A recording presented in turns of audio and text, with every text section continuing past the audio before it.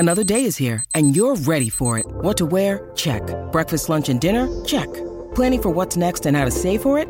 That's where Bank of America can help. For your financial to-dos, Bank of America has experts ready to help get you closer to your goals. Get started at one of our local financial centers or 24/7 in our mobile banking app. Find a location near you at bankofamerica.com/talktous. What would you like the power to do? Mobile banking requires downloading the app and is only available for select devices. Message and data rates may apply. Bank of America N.A., member FDIC.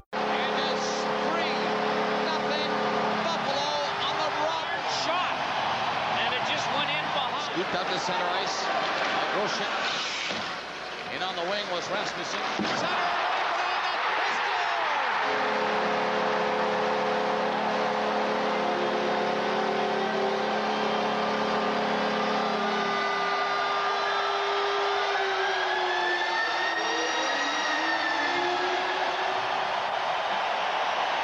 Holzinger with the speed.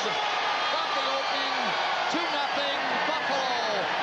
Well, he was presented with the puck here. We saw the Leafs on 2 horrible giveaways in Game 3, and Sullivan does it right here as he wants to go up the middle with it, and Holzinger is standing right there and walks in all alone on Joseph. Steve Sullivan wants the long pass to break out of the zone, did not check to see if anyone was in the passing lane. Shot is blocked. 3 Sabres rush away to center. Good defensive play gets them down in the rush. Fired in deep by Barnes and around the net. They keep it at 2. Woolley at the blue line. Barnes has it. Fires it over. Barnes set it up. Eichel managed to slide it into the corner.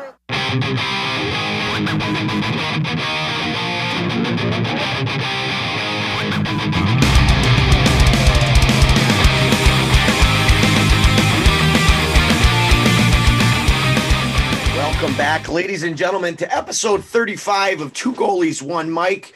I'm Johnny Cullen alongside Dwayne Steinell, and in today's episode, we are going to be recapping the up and down roller coaster that it was of Sabres free agency. Obviously, Dwayne being capped off by the big signing, maybe even the biggest signing in all of the NHL for this free agency period with Taylor Hall, my ex-sworn arch nemesis, but now I am the biggest Taylor Hall fan. My brother joked that he's going to give me a Taylor Hall jersey for Christmas. Dwayne, how the hell are you, and how do you feel about the big move?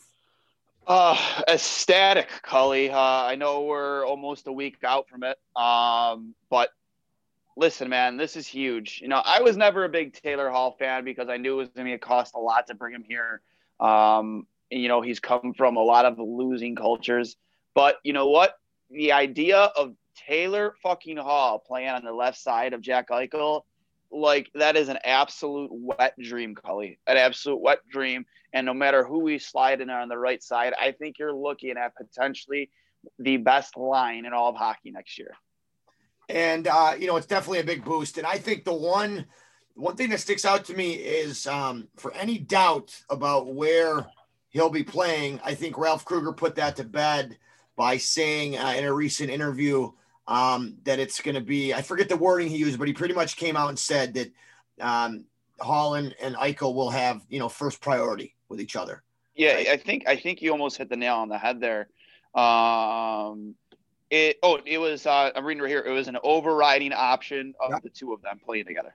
Yeah, it's definitely an overriding option. Gotta love that. I mean, for me, I know you hate when I do this, but I had the chance to play against Hall, and the first time I played against him, Dwayne, was the under-18 World Championship. And at that point, I didn't know who anybody was, right? It wasn't like Lafreniere or like Crosby that we had or at least for us, I didn't know who this guy was. He had 4 goals in the Team USA Canada game. And that year in the OHL, the Windsor Spitfires were unbelievable. He was electric. Back-to-back Mem Cup MVPs, Dwayne. I hated him for a story I'll get into later, but he is an elite player, and the knock on the Sabres and Buffalo sports has been our inability to draw on those players. How will this, how does this change that in your mind? Us getting a big signing like that. And you know what? It reminds me because you listen to these top hockey pundits, and a lot of them use the words like surprise, shocked, what's Hall doing? And, kind of a kick in the, backhanded compliment. A lot of them said that, anonymous scouts came out and said, well, his big pitch was he wanted to win. Hall asked certain teams, how soon do you think we'll be able to win? And then they come back at, well, why is he with Buffalo then? I think that you look back at the Sabres, we've talked about it a whole bunch here. What's prevented them from making the jump? We've seen bits and pieces and flashes. We go on these 10-game win streaks. A couple months into the season, we're top in the conference. We're there, but then ultimately we're not. We fall short. And for all the hockey experts, nobody's been able to pinpoint what's exactly wrong. Could a player like this be that X factor that we're missing? I think it is, man. I mean, let's be real. One of the Sabres had a line, like we talked about this before the show, the potential line combinations that we have, at least for your top six for next year. It's been a long time. We haven't had this type of potential since, the mid 2000s when Drury and Briere were with the team. Like it's been a while. It's been a long time. And even before then, man, like, let's be real. We haven't had a player like Jack Eichel since LaFontaine. Like, a player who has the ability to put a team on his back by himself since then. And even back then, he had Mogilny for a big part of his career. This is going to be very, very interesting to say the least. In terms of, if he wants to win, then why is he Buffalo? Screw off. Like, first off, Taylor Hall changes everything, if you ask me. Are there moves that still need to be made? Yes. I think you needed to make another move on your blue line to bring more stability, to take some pressure off Dahlin.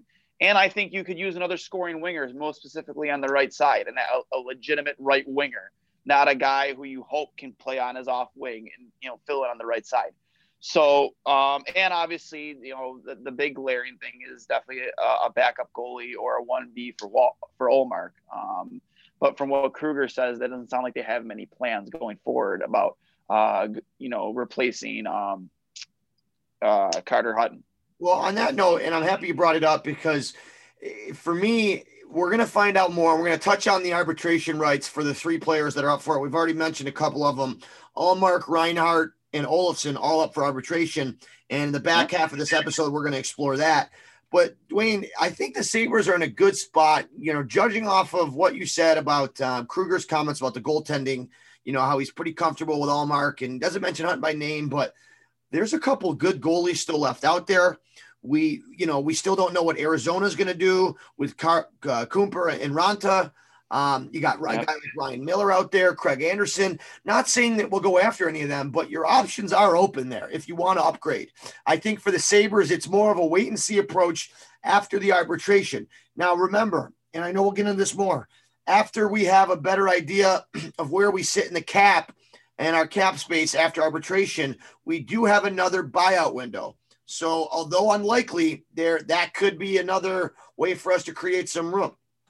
Going back to the whole thing real quick, you mentioned that, possibly adding another right winger. We're going to touch on, there's a great article on The Athletic, touching on potential Sabres lines. I know me and you had a lot of fun with that going back and forth before the show. But thinking about it, you have a guy like Victor Olofsson that, can play, should be able to, has been said that he can play both. But for me, I think the point that you said, when's the last time that we've had, an elite duo like Hall and Eichel? I think a lot of people tried to make it for Jack's first couple of years, him and Reinhart. Nothing against Sam. He's just not that. He's not, he's not going to take you 6 to midnight like Taylor Hall will, right? He's not, no. And you got a guy like Jeff Skinner, God bless him. And I think we overpaid for that. But at the end of the day, Jeff Skinner's a great player. He's not elite. He's not an MVP. Taylor Hall is coming in with a pedigree. He's a Hart Trophy player. The thing that, I don't want to say scares me, but Taylor Hall's coming off one of his worst years, right? You could plug into that he got traded from one bad team to, an average team. And I think my argument to that, going from only scoring 6 goals with New Jersey into Arizona and not really having success. So Hall had 6 goals in 30 games with New Jersey. I think that can be written, not to make excuses for him, Dwayne, but I think that can be written off as New Jersey was a fucking tire fire this year, right? Oh, they were bad. They were bad. And when he got to Arizona, he came in 10 goals, 27 points in 35 games. Not bad at all, especially for a team that Rick Tocchet has playing more of a contained defensive style, right? There's nothing sexy about the way that Arizona plays. I think one of the things that appealed to Jack, and I wanted to get your thoughts on this, is reuniting with Ralph Krueger. I thought that was a really interesting element. A lot of things that Kevin Adams said was, they like the person that he is. Here's a direct quote. I made it very clear to, his agents that, we want players who want to be here. We want players that are humble and hungry and they want to win and be a part of something special. For me, a lot of that's window dressing. A lot of that is stuff that you hear all the times. But one thing that stuck out is it became, another quote, it became very, very clear quickly that Taylor had an interest in being here and being part of something special. And that's where we got to. That, I think, is a big part of that is Jack Eichel, the lure of playing with him, but also the Ralph Krueger connection. How much of that do you think played a role? Well, I mean, Krueger even said that Friday morning before the signing, Krueger reached out to Taylor and said, can we have a FaceTime or a Zoom call this morning, in a little bit. And Taylor accepted, and they talked for I think over an hour or something like that. Yeah. And, like you said, man, he sold him on Buffalo as best he could and sold him on himself. I mean, you don't really have to sell him much on Jack Eichel.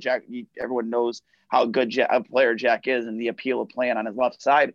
But, you got to sell him on Buffalo and what's being done here. And before the Taylor Hall signing, I was very indifferent about the moves that were being made. I think different, the light way of saying I was very indifferent.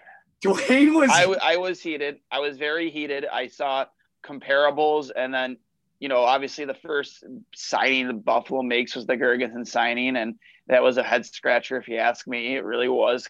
Again, especially when you look at the comparables, and people look at a $2.2 million per year. It's like, well, that's not a lot of money for Girgensons. He's a former first round pick, blah blah. Yeah, you know what? But it's a flat cap. It's a flat cap. It's not going up, and it could go down next year. We don't know what's going to happen the following year. We don't know how long COVID's going to be a thing. This could drag on for a long time. The landscape of the world, not just country, but the world has changed because of this.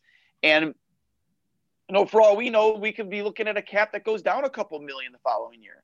So then you have almost $2.5 million, committed to a guy who, maybe again, to his comparables isn't worth that. And then, you have trouble fitting in a player here or there. You got to find a way to move around $1 million here and $1 million there to fit this guy under the cap. It all adds up. It really does. And now another thing too, arbitration's right around the corner, and we have 2 of our top 6 forwards going into arbitration, and we don't know what they're going to get, what they're going to get awarded, and how much longer, more specifically, Sam Reinhart's going to be a Buffalo Sabre. You make a good point. I'd love to transition into that arbitration. One thing I wanted to touch on, though, is I wanted to make sure we talked about Taylor Hall's connection with Krueger. I thought this was fascinating. Krueger only spent that lockout shortened year with Halsey in Edmonton, 2012-13. Hall put up 16 goals, 50 points to rank in the top 10 in league scoring in 45 games. And it wasn't just that. It was the way that he built a relationship with Taylor Hall. And to hear Taylor Hall talk about his time with Krueger, when's the last time that we had a coach? When's the last time any team had a coach be a big deciding factor that talked about this much? I think that for as much as we've gotten it wrong with our front office, the Pegulas have gotten it wrong in the front office. I've been a staunch Krueger supporter since I really got to know him, got to see how he does things. His communication with his players is something that I try to, model my coaching after. He's great at what he does. So I think I'd be remiss if I didn't bring up how much having Krueger here means, to me as a Sabres fan, because finally we have a guy that's, pulling players in and not driving players out, right? There was always some rumors about O'Reilly and Kane not getting seen eye to eye with the coaching staff. Now we're at the flip side of it. So good on them. 1 year, $8 million for Taylor Hall, hoping that he can get back to his MVP form. But Dwayne, last notes about Hall, here's what I like about it. we don't get tied to long-term like we did with Okposo, or we might see with Trainer down the line. If it works out, hell, he's going to want to come back, right? And you know what? If it doesn't, if everything goes up in flames, hell, we just got a really powerful trade piece, right? At the deadline. Yep. And not even at the deadline. What if it goes up in flames? We're halfway into the season. It's like, God, man, we got to get rid of this guy. It's not working out. I don't foresee that happening. I'm more optimistic than others. Like, you look at what were the biggest issues of this team last season, Cully. It was definitely bottom 9 scoring. It was non-existent. Adding Taylor Hall to this lineup really does spread out that scoring now. Well, it gives us options. It gives us options. I want so many options. I wanted to get to that in a second. I just wanted to breeze through some of the other free agent signings. You mentioned Girgensons. Dig a little bit deeper on that. Listen, I know that at first you were opposed to it. I do think it's a bit much as far as money goes. Here's where I've come to on this. I think that a lot of people were up in arms about Larson not being signed and Girgensons being signed. I'm gonna give the benefit of the doubt to Kruger, all right, and Kevin Adams for his first move, and we'll see how it plays out. They know more than we do what goes on in that locker room, right? If they feel that Cody Eakin can replace the minutes that Larson did, then I'm going to trust him. I'm going to give him some time to see that through, all right? And I know it's easy to look at what he signed for. Was it Arizona? In Arizona, 1.2 a year. So, we end up getting Cody Eakin, 2-year, $4.5 million. So obviously we felt like that was an upgrade, right? And I hope it works. I don't hate the Eakin signing. I think he's definitely a very serviceable third line center.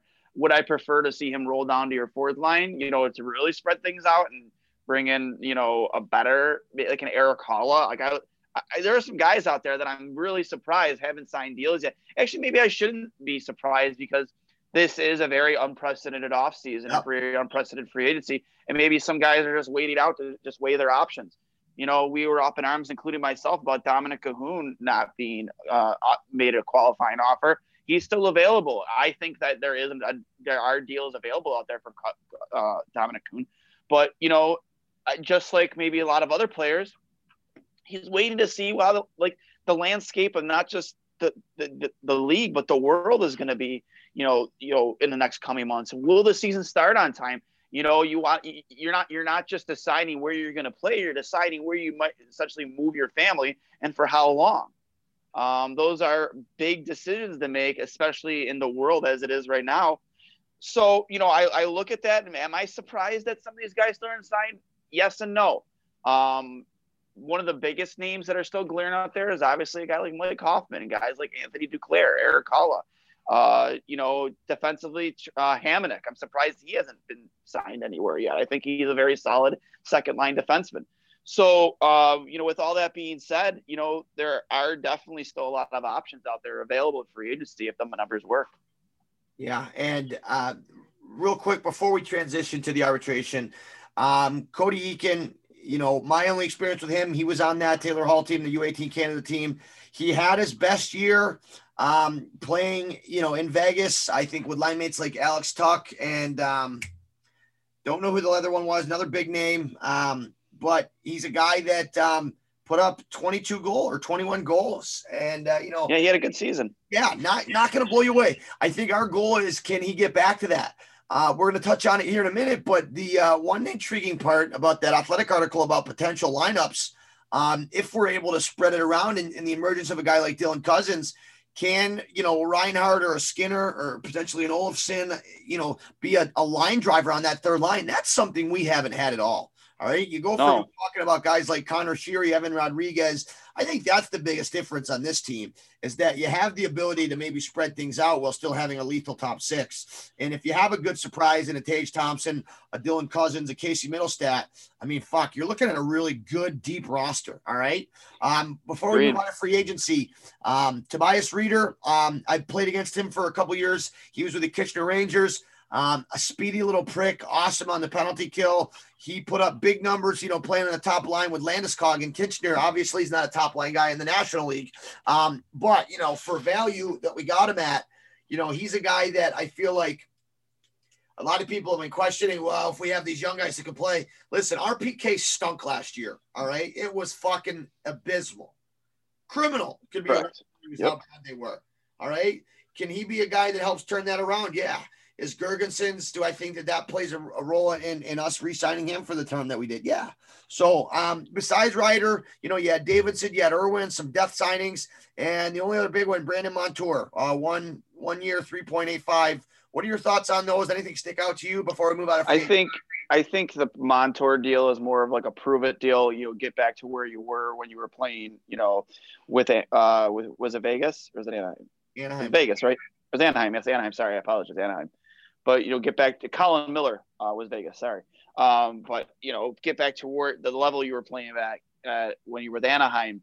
And, injuries did play into that for him too, as well. But before we, get into that, Cully, I think the biggest difference it's just now for the first time, since losing O'Reilly, we have 4 legit centers on this team, guys who play center. You're not interchanging wingers to play center and hoping it works. You have Eichel, Stahl, Eakin, and Lazar, 4 legitimate center. And I look at some of these possible line combinations. There's one guy that keeps on, for me at least, being the odd man out. You know who that is?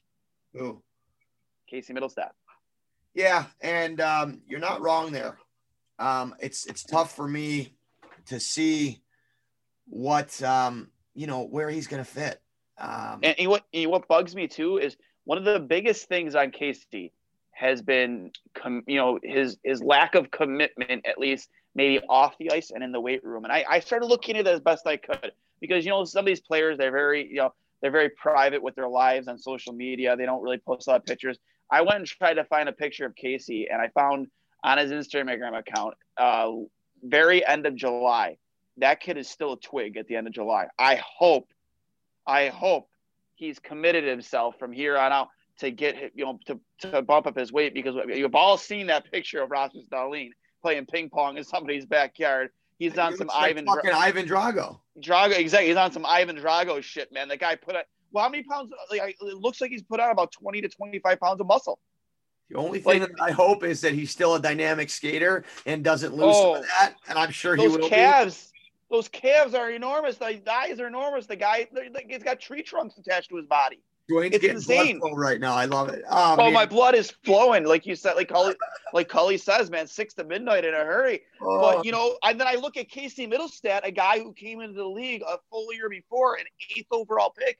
Like, buddy, you're already on the outside looking in. I haven't seen anything from him again since that pick. It was like a picture at a wedding at the end of July. I got a plan, Dwayne. I got a plan. I hope. What do you got? What's your plan? Hear me out. So I'm going to get some HGA. I'm going to put together a cocktail, get a chemist to give me some HGH, maybe some Anavar, a nice steroid concoction.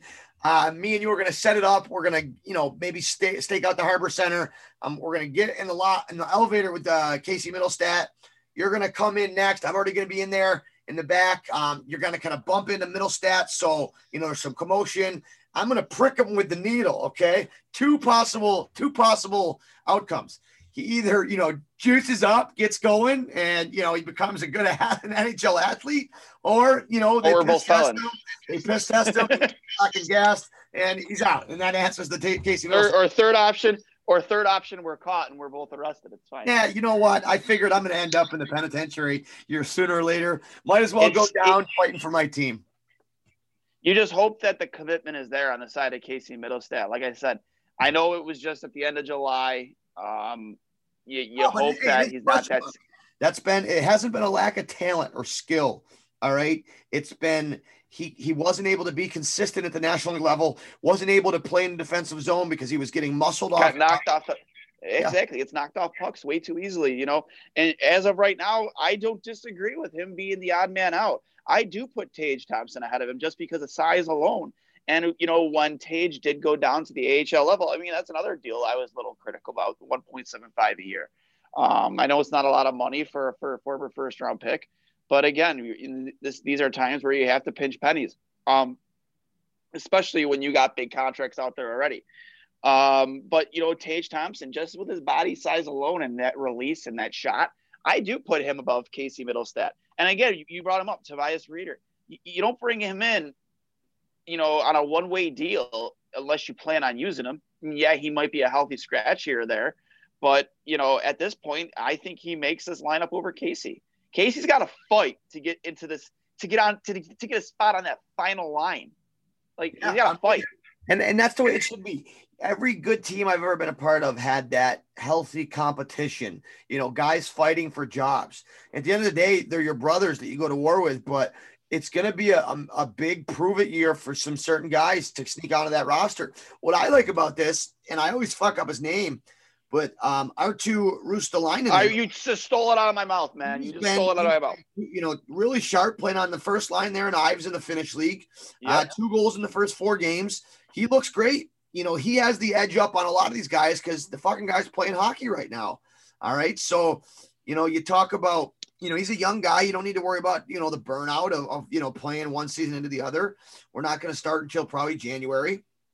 But you look at the depth. You got guys like Rasmus Asplund, Casey Middlestat, Tage Thompson, Arttu Ruotsalainen, and I'm sorry I butchered that. Tobias Ryder.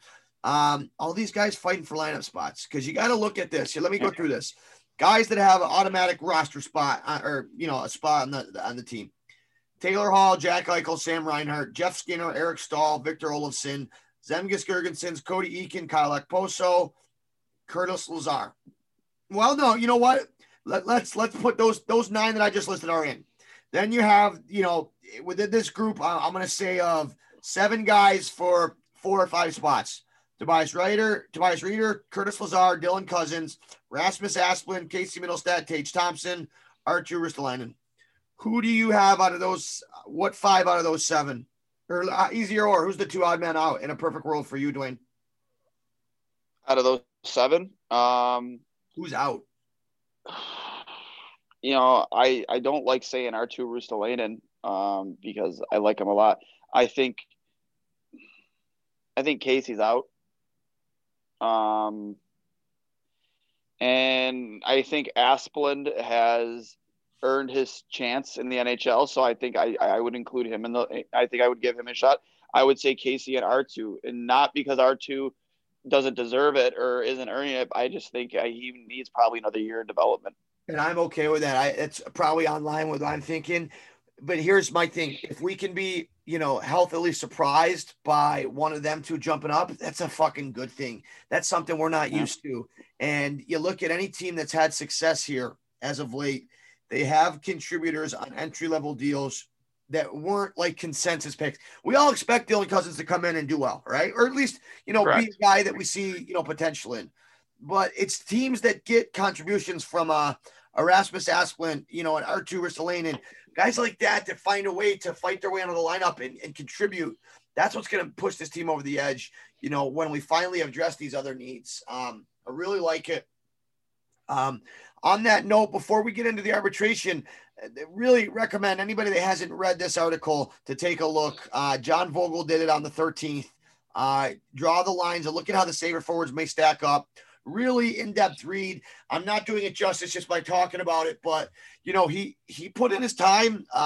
He goes through a bunch of different factors, going through some balanced attack looks, a speed lineup. What if Casey's back? What if Cousins doesn't find a way to get in the lineup? The youth brigade, one if money doesn't matter, which it does.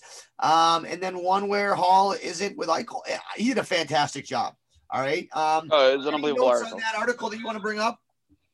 One thing I do, I know there's been a lot of speculation too about, because he does talk with a lot of swagger, after getting drafted, the potential of Jack Quinn being the one that makes that jump. I don't see it personally. I think after interviewing before the draft, I know, Cully, you were part of that episode, but Andre Torini, the head coach of the Ottawa 67s, me and Conzi, we were, a lot of people were kind of up in arms at the fact that both Marco Rossi and Cole Perfetti were both there at 8. The Sabres passed up on him for Jack Quinn. And I was one of those guys that was upset. I won't deny that. But also during the interview, though, Torini did speak very highly about Jack and his potential to be be a goal scoring winger at an elite level in the NHL at some point.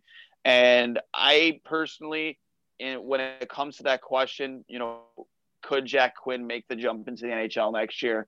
I say absolutely not. Not because I don't think he has that ability. It's because I would rather him develop more under Andre Tourigny in Ottawa for one more season. Because when you look at Tourigny's resume, the guy has seasoned. He's coached at the NHL level, World Junior. He coached Team Canada's World Junior team.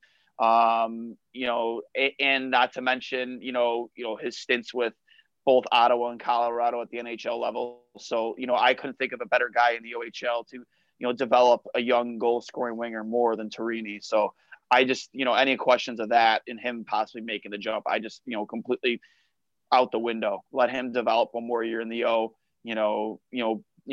work in the weight room a little bit more, get his body ready for the NHL. Again, I've already addressed it too. Just the lack of Casey Middlestat's involvement in a lot of these lines, and it doesn't surprise me.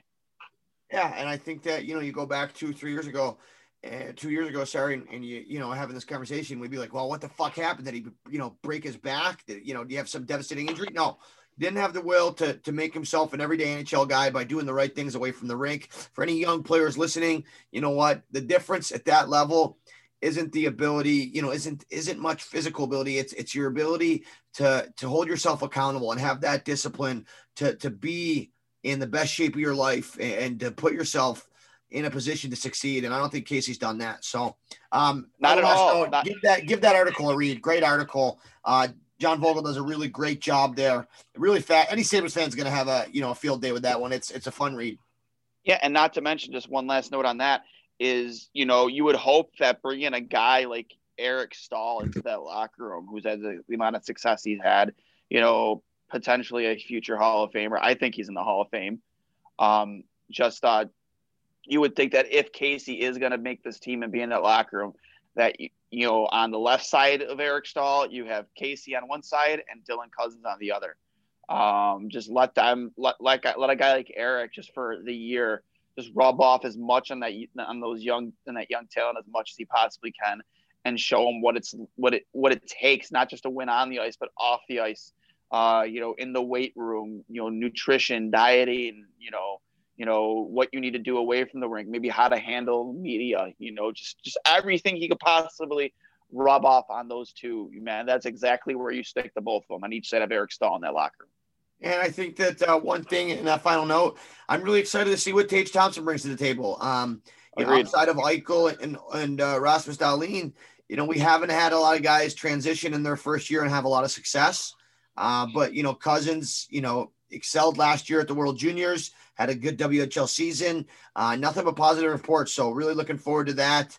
I wish we weren't living in a COVID time, so me and you could sneak into some training camp practices, but I'm sure the media will do a good job keeping us filled in. I hope so. Moving on to arbitration. So something about arbitration, I didn't really understand it as a player. Obviously we didn't have arbitration in the O, but never really understood it even as a fan. Dug more into it the past couple years, and I'll get into that in a minute, but it really affects us this year. And it's scheduled to kick off in a week from tomorrow.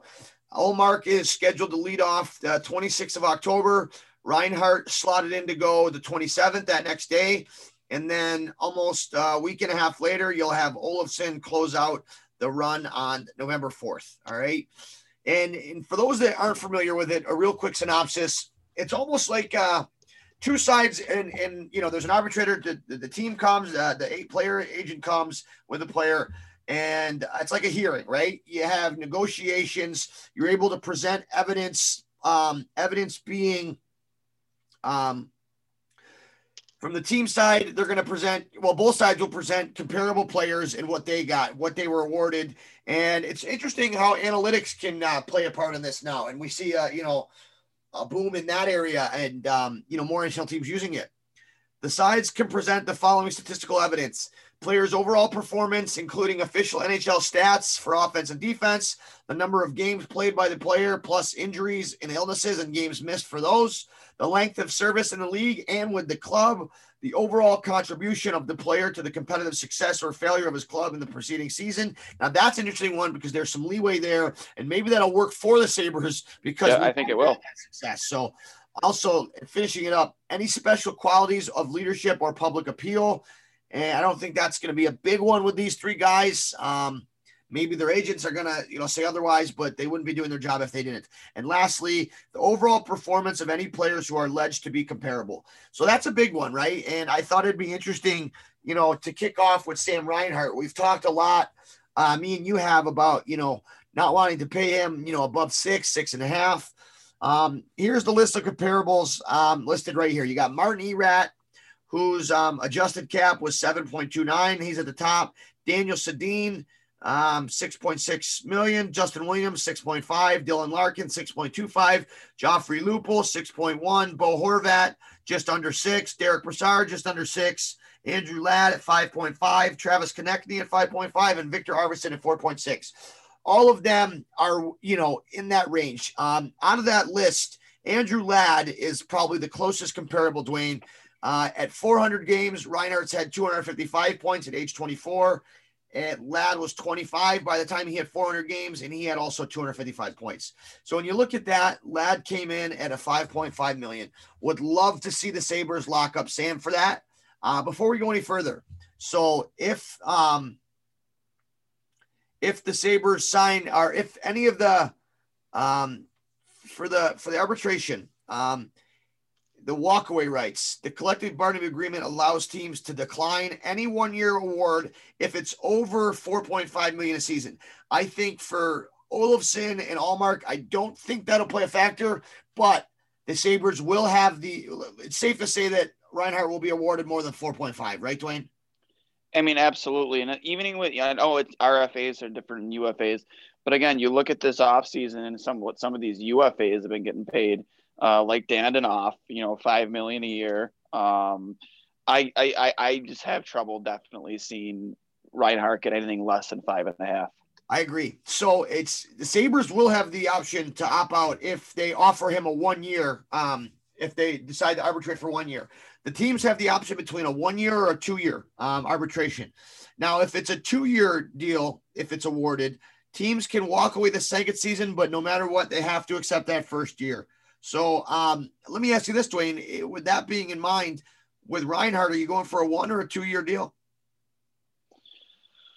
I mean, it really depends on what the arbitrator, I guess, awards. I mean, I would say you go for the 2 year just because you can then have the option of, walking away after the second year, because it really, there's a lot of question marks around Sam. For me, it depends on where you slot him into the lineup. So I think a 2 year deal wouldn't be a bad option, because you could see how well he, succeeds if you do decide to play him away from that first line, away from Michael, how well he can play without having Jack, at center. If he can prove that he can play and still be the same player on a second or third line role, then yeah, absolutely. You sign him to that second year qualifier, 100%. It's just going to be really interesting, especially with those comparables. Bo Horvat comes to mind too. He's right in that yep. range. And he came in at just under 6 million. I'd be fine with that.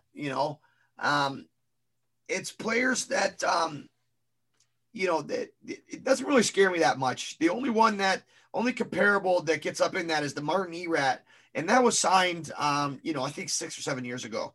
And it's the way that, the cap was climbing and they do it in a percentage form. It gets kind of confusing at that rate. But one other interesting comparable is Dylan Larkin, and he's at 6.25. He's right in that range. I like it. I like Larkin. I just think I like him more than I like Reinhart. Yeah, but you know what? I think Reinhart brings something to the team that, he's been with us for a while. I hate to get fucking, touchy-feely on it, but I think he's a part of this group. He's one of Jack's best friends, and I know you don't go into this business making, deals with friends. He does a lot for us. He's a solid player. He's going to be a top 6 guy like we talked about, but I think he's the type of team guy, and I could be wrong here. Let's just say that we do go for a more balanced attack and put him on that third line to drive. Fuck, Sam still has the ability to play center and not in the top six. I think that if he's your third line, and I know that probably won't happen. It'd probably be if he does go to the third line as a right wing. Fuck, Dwayne, that could be a good problem to have. I think he's the type of player that might be okay with that. He wants to win. Him and Jack could still go tip to tip on the road trips, and dock each other. Yeah. But I'm terrible. What are you hoping to see here with Reinhart? And before we move on to the other two, and best case, worst case. I'm indifferent when it comes to Sam Reinhart or Samson Reinhart. I like the player. I think he has a high hockey IQ. I know people like to dread on that draft and what could have been. Leon Draisaitl was taken right after. Listen, we can't live in the past. It is what it is. But you do have a second overall player or second overall pick player in Sam Reinhart, who has yet to crack like the 70-point plateau in his career. And a lot of that time he has played next to Jack Eichel. I would say for 80% of his career, he has had Jack Eichel as a center. So, to pay him big money, if he wants over $7 million a year, it's really, really tough for me to justify that because, again, of the way the world is right now, the instability of the salary cap. But, you can't take away from his playmaking ability, his work around the net, his work ethic, and his high hockey IQ. But again, if you want to play devil's advocate with that, the best thing you really can say about Sam Reinhart is his hockey IQ. And to me, that is a little bit frustrating because he is a second overall pick and it isn't his skill set that really sets him apart from a lot of the other players on this team. Yeah. And you go back to that 2014 draft, Wayne, the Sabres taking Reinhart second overall, missed on Leon Draisaitl by one pick. They missed on, I don't want to say missed on William Nylander. I think that I would rather have Sam over Nylander. I could be wrong there. Nikolai Ehlers went at 9, Dylan Larkin at 15, and the one that sticks out, fucking David Pastrnak at 25 with 379 points in similar game span. Now, I don't want to go off on a tangent there, but it's just interesting to take a look at what could have been there, right? So has he been, on your note, has he been a guy that has really, jumped off the page? No. Other teams missed in that draft too. Just interesting to go back in time and look at that. All right. I would be happy, with a 5.75 over 2 years. I think it'll probably be realistic closer to 6. Going forward into Ullmark. Now, the goalie in me doesn't love how he plays. He plays a big blocking style, but he plays it effectively because he has the size and the lateral quickness to make it work. I think we saw him get beat over using the reverse VH on the post a little bit too much for being a big guy that should be able to seal that pretty well. I don't know if that goes back to his hip injuries or what, but I'd like to see him be a little bit more consistent in that area. Now, the comparables for him are fascinating because I'll just list them off. Devin Dubnyk with a 4.75 hit, Michael Neuvirth at $3 million, Jonas Korpisalo at 2.8, Alexis Georgiev from New York at 2.5, Jonas Gustafsson at $2 million, Darcy Kuemper at 1.75, Philip Grubauer at 1.63. Now, it's a lot harder with the goalies to pin down where he sits, right? His agents, are going to be trying to compare him in arbitration to Dubnyk and Neuvirth, trying to get into that $4.5 million range. I think that would be fucking crazy. I think that he's good. I don't think that he's proved that. I think he's a $2.5 to $3 million goalie right now. Agreed. I think the Rangers were smart. They before they avoided arbitration with Georgiev, and they locked him up for a 2-year deal at 2.5. That deal's looking smarter and smarter because he shone brightly in New York before he got injured there. Yep, and you know what? I think if the Sabres would have offered him, say, a 2-year deal at 2.5 per for 5 or maybe 5.5, I think Ullmark would have been hard pressed to say no. You never know. And you know what? This is where I'd love to be a fly on the wall for these. It's been tough for me to say no. I don't think he would, but he's not the one answering it. A lot of times it's the agent saying, well, fuck that. We're going to get more in arbitration. If your agent came to you and said, hey, you're passing up $1 million over 2 years right now by not going to arbitration, what would you say? Oh, you're going to arbitration. Right. I So think like, you're going the arbitration. that's where I'd love to know what these agents are telling these guys. So Allmark save percentage is at 9.11. Not great, not terrible. You'd like to see that, I think if you're at 920, you're going to be a playoff team, right? You're going to be a playoff goalie. Well, you would hope so. I mean, there are goalies that, didn't make the playoff this year, even after the play-in round, that did have a 920 save percentage. But with that being said, you have to imagine just because your puck possession numbers are going to go up now that you have Taylor Hall, because they are, he is a puck possession player. He's a player that likes to drive the play as well, just like Jack. You have to imagine that the Sabres are going to have the puck a little bit more often this season. So that is going to help, your goaltender immensely. Your goaltender immensely there. Even if we haven't really done anything on the blue line yet, you're gonna help your goaltender by having the puck on your stick more often. Absolutely. And the last bit I'll say is it'd be real interesting to hear what both sides bring to the table in there. Like I said, I think that his agents are going to argue, that he should be deserving of a Dubnyk deal. I think that, like I said, Georgiev deal, which was just signed last Thursday, to avoid arbitration is probably the ballpark that you want to look at, 2.5. But the Sabres do have some ammunition in that he did miss time with injury, right? He missed 18 games last year with a lower body injury. Correct. And I think that, his camp, Allmark's camp will point out that he pretty much stole the starting job when he was healthy from Carter Hutton, right? So he did. Really interesting to see. I think anything over $3 million in the Sabres are kind of fucking put in a tough spot there. Yeah, and you know what? I think if it does get into that area, even like a 4, I think it'd be crazy if the arbitrator said $4 million. You absolutely walk away from that at $4 million. 100% you walk away. Walk away. It's 4.5. Oh yeah, that's right. You can't. Oh, it's fucking tough, right? You see what I'm getting at here? Yeah. So you gotta hope that it's under. Is it? You gotta hope that it's under 4 or above 4.5, right? Because if it's above 4.5, then you can walk away. But if it's under, I can't see Allmark being over 4.5 though. That's insane. Yeah, but here's the fucked up part. We've seen especially with goalies, we've seen some fucking weird arbitration rulings, bro. That's why I don't like getting it to this point.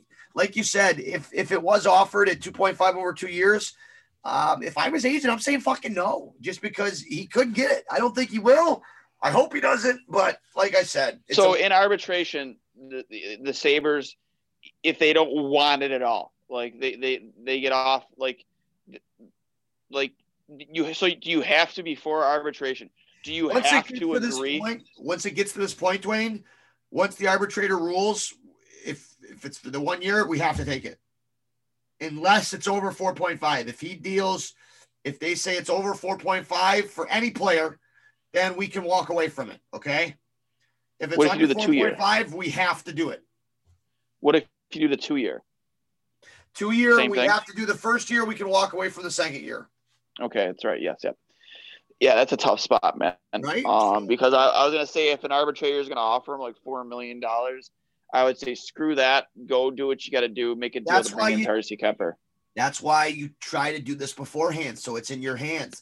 The one thing Agreed. I say is once it gets to the arbitrator, it's out of both the team and the player's hands, right? So it could get dicey. I look forward to revisiting this next episode. The last one we got, probably the trickiest, is Victor Olofsson, right? Only 44 rookies have scored 20 goals in the past decade, Dwayne. So it's not hard to find his comparables, all right? And, it's the only hard part is here. He missed 15 games. So instead of looking, at goals or points, we're going to be looking at points per game comparables. Yanni Gourde, Andre Palat, Dominic Kulubik, and Andreas Johnson, all right? They all come in at that average. Actually, Yanni Gourde's almost a perfect match. They're at 0.78 points per game. Olofsson has, 0.37 goals per game. Gourde is 0.3, so he's got the edge there. But Gourde's got the edge at 0.48 assists per game, while Olofsson's at 0.41. Other than that, Palat is at 0.73 points per game, so they kind of fall off. So the Lightning did the smart thing. Instead of letting Gourde get to arbitration, they locked him up on a 6-year, $31 million deal. That's about $5 million per, right? Correct. So I think that, he could easily get that, Dwayne. I think he could. I think the deal that he's going to get is going to be similar to the Kubalik deal that Chicago gave Kubalik. I think that's a great comparable. 3.7. Yeah, I think that works. Yep, 3.7. How would you? I think he will somewhere in between there, in between 3.7 and 5. Let's just say it's 4.4, so they can't walk away from it. I sign him at 4.4. 4.6, so they could walk away from it. I still think you fucking sign him. You sign him, absolutely. I think anything under 5.5, you sign him, just because you like. I know I don't like to try and talk about other podcasts all the time, but remember when Jack was interviewed on Spit and Chicklets, he flat out said this guy, when he was talking to his dad about Olofsson, he goes, "This guy can score 40 in his sleep. Like, that's how good he is." So, we've seen it. He has one of the purest, most effortless releases in the entire league. I mean, there's almost no wind up to it. It's insanity. So I don't think you just let a guy go, like a guy with that much potential go, especially when he could really, really rack up a ton of points on your power play. You don't let that guy walk over $1 million or $1.5 million. You bite the bullet, especially with his age, and you sign him. I think so too. It's going to be interesting to see where it all shakes out, Dwayne. It's you know what, gives us something to look forward to in the back half of October, early November. If you add up all those ballpark numbers we just threw at you, the Sabres come in, the three of those come in at 12.2. Adding that to where the Sabres are at, you're just under the $81.5 million cap at $80.9 million. And then you have to factor in the bonuses that could be available to Dahlin and Cousins.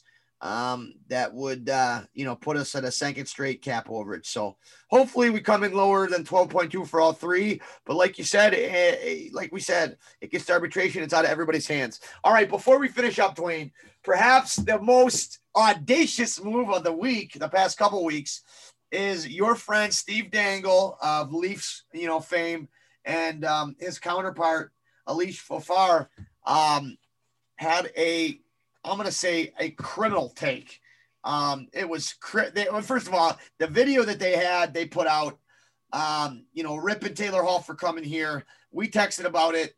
I think that the fact that they didn't mention the appeal of Jack playing, God, with Jack is criminally ignorant for a hockey reporter. And I want to make sure that it comes. Can we play that?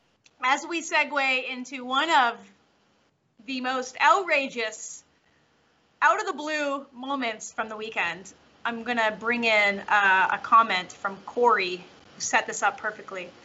How is Taylor Hall not publicly laughed at for quoting he wants to win and then signing with the Buffalo Sabres? I can't figure out his logic. Can you? So where to begin? I have one friend who knows that is watching that loves the Buffalo Sabres. My best friend's boyfriend, Mitch, is still not recovered from this weekend. I texted them as soon as I found out about Taylor Hall, and it was just like word vomit, like shock and awe from an actual Buffalo Sabres fan. They do exist. I know one, Mitch, but I don't even, if you would have given me like money to bet, it would never have went on the Buffalo Sabres. So this weekend, this happening, obviously he's trying to bet on himself. We get that. That's clearly the case here. But he did say he wants to go somewhere where he can win. He said that. So it's just funny almost. It's kind of sad. But everyone's saying, oh, him and Eichel, like, put some respect on Buffalo. They're going to win this year. I'm like, oh, my God, I don't think that's the case. Sorry to Mitch, but, yeah. I don't know. Shocker. If you're a Buffalo Sabres fan, all Taylor Hall does is screw you out of a lottery pick. Really. Well, I guess every team is in the lottery now. There he is on the Coyotes, a team he will never be remembered for playing for. I literally had to, for a second, I was like, what team is that? Oh, right. He was on the Arizona Coyotes for the hottest of minutes. I'm just surprised the producers were able to find goals for this pack. This is already more goals than I thought he scored with the Coyotes. And I'm not calling Taylor Hall a bad player. It's the same goal from different angles, like mine. From Hall's perspective, the logic makes sense. He, 1 year, $8 million. He made a good point. He's like, I make $8 million to play hockey. Yeah. Like, it's not a bad life. This was supposed to be his year to cash in, his summer to cash in the fall. Obviously, COVID hit, and it screwed a lot of people out of a lot of money. And he was one of them. So he's taken a 1-year bet on yourself thing. If I have a bounce back year from what I had last year, maybe teams will have more money as well. I'll have higher value. I can go out and get it. The logic is there. It all makes sense. There's a ton of ifs. And in terms of going somewhere to win, maybe we should have let him finish his sentence so that he could have said at the deadline, because there's no way the Sabres could make the playoffs. Stranger things have happened, but I doubt it. The worst thing that could possibly happen is he has a down year and the Sabres miss the playoffs by 1 to 5 points. Mm-hmm. You know what I mean? They need to, he needs to do well and they need to stink. That'd be the perfect scenario for him. It would be. Yeah. Do you think so? I know you mentioned COVID being an issue. Obviously, not many teams had $8 million sitting around to give away to a 1-year deal. But, what is it that he said that, I respect the coach. I see young elite talent in Buffalo. I see that the coach, can cultivate that talent. Great owners. He said all this stuff. And I was like, are we talking about Buffalo? We're still talking about Buffalo, right? So I don't know if he's been brainwashed or he's just trying to come in with a really good positive energy, but it's going to be quite interesting to see how this happens, because we've seen players lose their love of hockey when they've played in Buffalo. So we're hoping that doesn't happen for Taylor Hall. Someone says, poor Mitch, my friend. Yeah, I know, I agree. And Dwayne, the famous Buffalo caller who calls into the radio and loses his mind. Listen, Taylor Hall, former MVP, dirty liar. Both those things can be used to describe. I know he likes Ralph Kruger, so I do believe that's legitimate. Okay. But in terms of, listen, I'd compliment them too if they gave me $8 million. Put it that way. And there you go, folks. That's what we had to deal with. I got that text on a Thursday night from Dwayne driving back from hockey, and I was fired up. I was fired up, man. Listen, Steve, I love you, buddy. I absolutely love you. You had me on your show after the rant back on the day of Super Bowl Sunday. You gave me the stage. I talked a lot. You said, dude, let me tell you should get your own podcast. Well, here I am. I got my podcast. Well, you know what, man? You guys can screw off. Like, how do you sit here and bash not just bash Taylor Hall? He wanted to go somewhere to win. So why did he go to Buffalo? I don't know. You have potentially an MVP candidate on your team. You're going to play on his left side. And if all else fails, you're probably going to have a career year on his left side, and you're going to get fucking paid next year in free agency, whether it's from Buffalo or some other team. Maybe that's why he came to Buffalo. Jesus, for Christ, man. It's insane. Like, I'm not here to swear. Like, I don't understand, like, why everyone's just so, like, confused as to why Taylor Hall would come to Buffalo. You know what, guys? When your team gets past the first round, then you call 716-480. I won't say the last 4 numbers. And then you can come talk to me about why you're confused about this player's coming to play here. Because last time I checked, you haven't done much more than Buffalo in the NHL.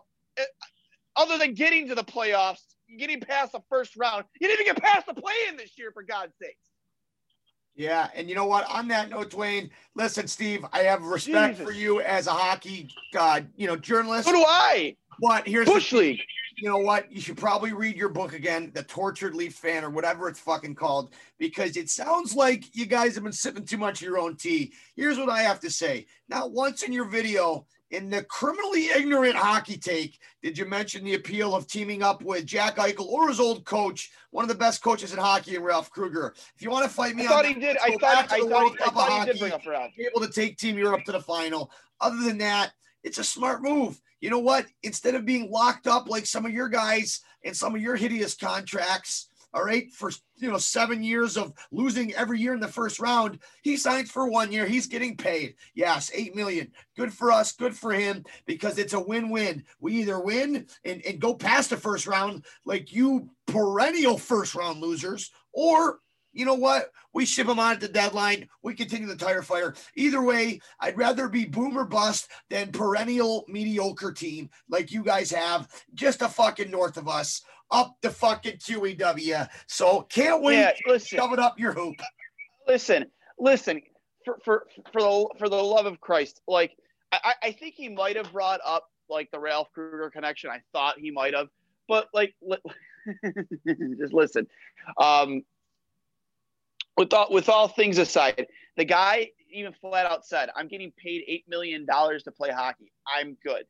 You know, regardless of what other teams offered him, regardless of you know, if we had to overpay, the guy is going to come here. He's going to have a career year, and he's going to get paid, whether it's from Buffalo or not. And you know what? I'll pay him because I would gladly have a 90-plus point player on Jack's left side because he's yet to have that. And secondly, another thing he mentioned is the Buffalo took themselves out of the lottery conversation. I'm sorry, Steve. I'm not here to be a lottery pick anymore, bro. I'm not here to be a lottery pick anymore. I'm here to win hockey games. I'm here to make the playoffs. I'm here to beat the snot out of the Leafs every time they step foot in my building. And I'm here to, when I'm allowed to go to games again, I'm here to no longer see blue Leafs jerseys all over the goddamn arena. So I'm not here to win lotteries anymore, bro. I'm here to kick the shit out of the Leafs. Let's go, Steve. Let's go. Yeah, well said, Dwayne. And Austin Matthews can sit on it. Mitch Marner can sit on it. John Tavares can sit on it. I don't care, dude. Eichel's going to outscore Matthews. Taylor Hall's going to outscore Marner. Sit on it, Steve. Get used to it. Get used to hearing me get loud because I am sick and tired of hearing this. Like, and it's come from me. Don't get me wrong. I have been the biggest critic of the Buffalo Sabres. But you know what? I am tired of being a lottery pick. And if this move takes us out of lottery contention, then so be it. If I got to squeeze in as an 8th seed, so be it. But you know what? I'm here to kick the shit out of the Leafs all year next year. Let's go, baby. Yeah, and I'm with you on that, Dwayne. I think that to add to that list, William Nylander can play marbles on the QEW because Victor Olofsson's much better than him, and I can't wait. That's a bold statement. It's a bold statement. I know we're just adding fuel to the fire, but Dwayne doesn't want to add fuel to the fire. That's a first.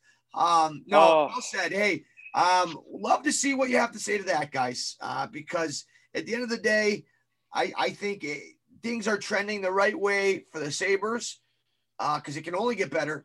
But for the Leafs, it feels like year after year, you're constantly disappointed. Fuck, you even wrote a book about it. So, like I said, maybe take a page out of your own book and, you know, worry about what you guys got going. You lost out on Pietrangelo. Feel it. So, yeah, it is what it is. Joe Thornton got a lot of respect for him, but, you know, it's tough when you got to lean on these older guys to bring more leadership in when you're supposedly signed the captain, you know, Johnny T. So yeah, and his Toronto Maple Leaf PJs, and his Toronto Maple Leaf PJ sucking his thumb. Now he's gonna do a lot of thumb sucking next season. Especially when the Islanders still finish above you in the standings. Mark it down. It's gonna happen. That's gotta hurt. Oh yeah. Yeah. Sorry, Johnny. Don't apologize to that Johnny. Yeah, that's right. Well said, Dwayne. We covered a lot today. Would love to hear the response from Steve and company. With that being said, Dwayne, look forward to hear from the arbitration. I think it's it's a good time to be a Sabres fan, guys, not just because of the recent deal, because it can't get any fucking worse. So here's to us climbing out of the NHL basement back at the relevance again. The quick story I'll tell. My first game against Taylor Hall after the USA Canada, I was with the Niagara Ice Dogs. He's with the soon to be Memorial Cup champion Windsor Spitfires. Dwayne, we were winning. We were a middling team. We were beating the Spitfires. We're on a 15-game win streak. It's the end of the second period. We're up 3-1. Taylor Hall comes to me at the end of the period as I'm skating off. The second period, it's a long way off to the bench. You got to cross. Yep. So we're crossing, and he kind of gets next to me. He starts saying, "Oh, you don't think I remembered you from U.S. Canada when I scored 4?" I'm like, "Well, I only played half the game. Only one of them was on me, jackass." And he keeps chirping me, "Oh, I'm going to get a couple this game." So I took my water bottle off my neck because I'm skating away with it, right? So instead of chirping him, I'm in the middle of a game, I just spray him in the face with water. No ref saw it. Just me and him, was behind everybody, right? I get off the ice. Nothing happened. Our coach comes in to talk to us 10 minutes later. They say, Cullen, what the fuck did you do? How'd you take a penalty after the period? I'm like, what penalty? You got an unsportsmanlike. So Taylor Hall went up to the ref with water on his visor after this happened and complained. And because it was Taylor Hall, even though refs didn't see it, they gave him a fucking power play. Not in hockey, you can't, water can't come from the ice or from sweat. No. They had to be from my water bottle without any video evidence. They scored. Justin Shugg scored on the ensuing power play, and the wheels fell off for me. I let in 4 goals in the third. We lost 5-3. All because Taylor Hall fucking went to the ref and was able to convince them that I scored him with water, which I did do. I'm sure that's the only reason they scored 4. No, that's not why they scored 4. I'm saying they scored the first goal. I'm kidding. It's in the first. Getting a goal scored on you when you're winning a game in the third period in the first couple minutes sucks. It's kind of like, uh-oh. If you get once that first one goes in, you feel the pressure just mount that much more. Well, the reason I'm bitter about it, Dwayne, is because he argued his way into a goddamn fucking penalty for getting water squirted at him that they didn't even fucking see. All right, that's horse shit. Fuck you, Halsey, but I forgive you. I love you. And like my brother said, shirt me, he's buying me a Taylor Hall jersey. So let's go. All right. Hey, what number is he going to wear with the Sabres? I believe he's wearing 4. Ooh, what he wore in the fucking O show. Let's get the Windsor Spitfires all fucking gear going. And you know what? And you know what, guys? Just a couple of last quick notes. Just want to send congratulations out there to Matthew Woodcock. You won the Derek Roy autograph picture.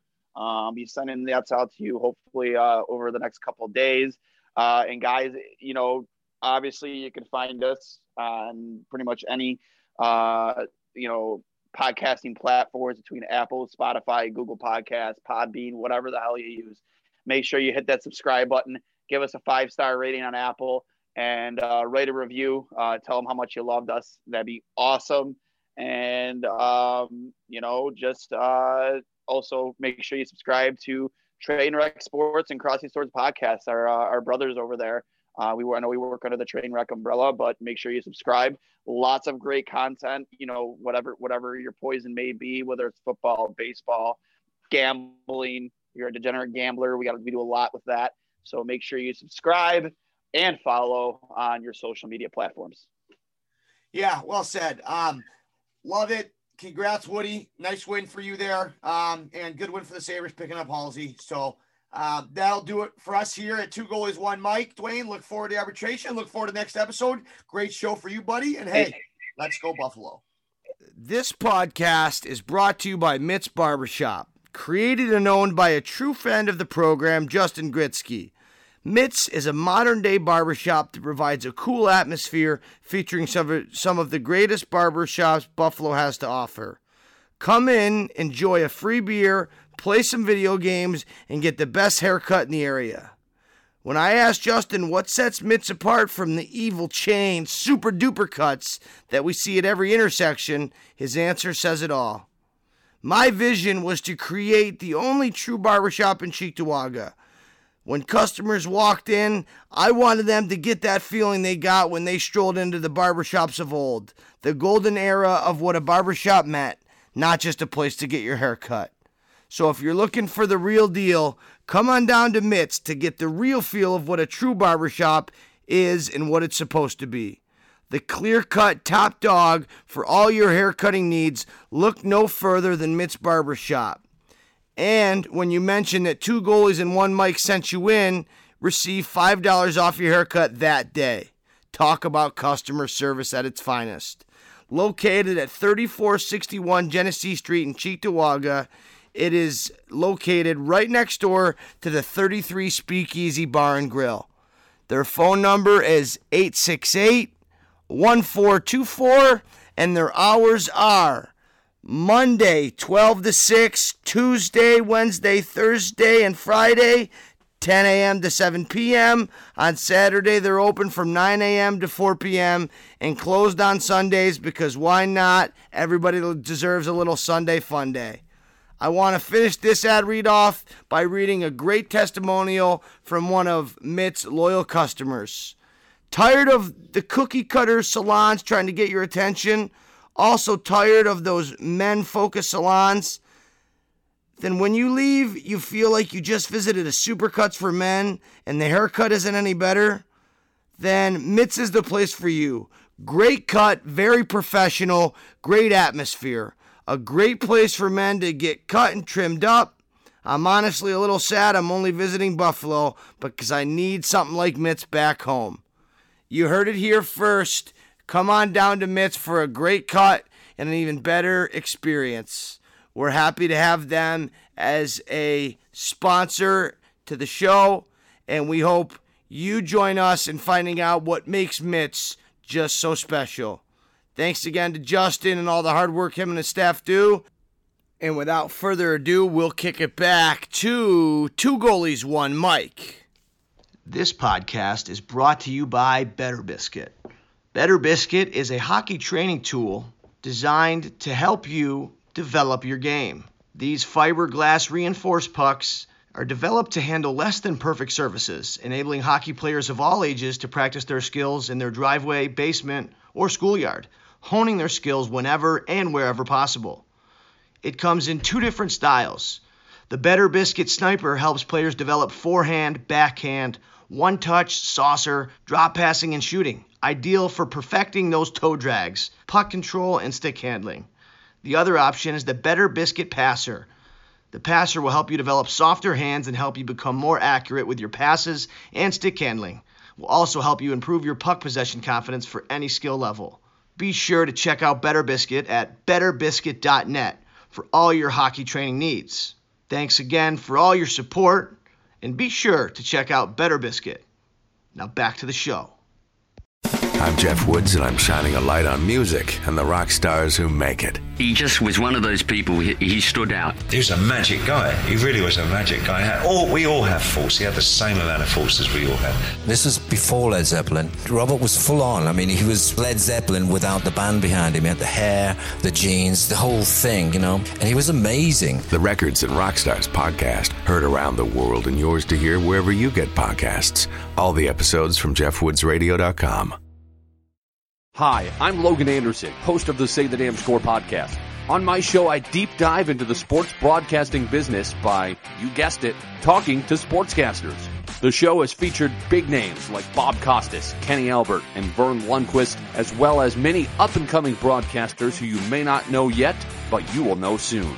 Whether you're looking for professional development as a sportscaster, different career paths, or if you just want to be entertained by hearing some of the best storytellers in the world tell their own stories, this podcast is for you. You can subscribe to the podcast on all major podcast platforms, or you can visit our website, saythedamnscore.com.